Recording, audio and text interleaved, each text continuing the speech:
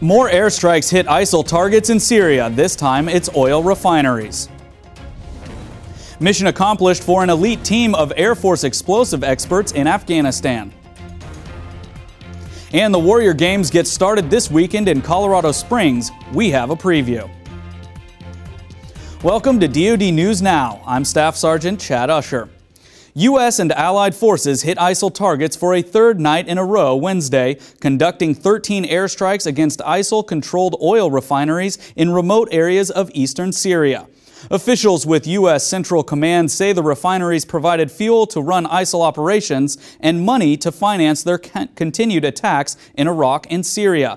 The plants produced 300 to 500 barrels of refined petroleum a day, generating as much as $2 million per day for ISIL operations.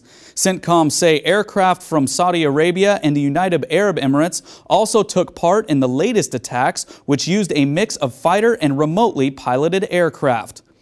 The military is still assessing the outcome of the strikes, but says initial indications are they were successful and all aircraft safely exited the area.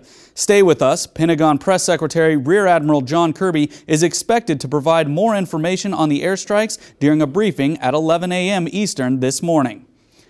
It's mission complete for the Air Force's explosive ordnance disposal team in Afghanistan. Air Force officials say the last of 6 EOD flights left Kandahar, Afghanistan last week for Ramstein Air Base in Germany. EOD teams have been clearing munitions from roads and fields in Afghanistan for the past 12 years, responding to their first incident report in September 2002. Officials estimate they completed more than 55,000 missions over the years and have received more than 100 Purple Hearts for their actions. 20 EOD airmen have made the ultimate sacrifice. Warrior Games 2014 is underway this Sunday at the U.S. Olympic Training Center and the Air Force Academy in Colorado Springs, Colorado. More than 200 wounded warriors from the Army, Marine Corps, Navy, Air Force, and Special Operations are expected to take part. Among them is Major Ray O'Donnell, who earned 7 gold medals in swimming at the 2014 Army Warrior Trials. Major O'Donnell says he's proud to be representing the Army at this year's Warrior Games. It's important to remember that all of us who are competing here were blessed enough to make it home.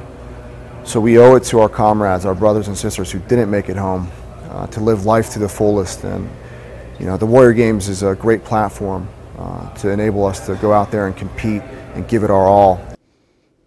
In addition to swimming, the Warrior Games will hold competitions in archery, cycling, shooting, track and field, sitting volleyball, and wheelchair basketball. Stay with DoD News for complete coverage of the games, which run through October 4th.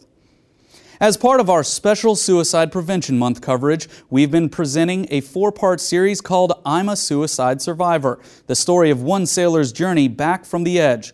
Tomorrow, we wrap up the series as Petty Officer Jason Thompson begins changing his state of mind. Here's a preview. I let all my defense down and then said, okay, here's the deal. I want to die.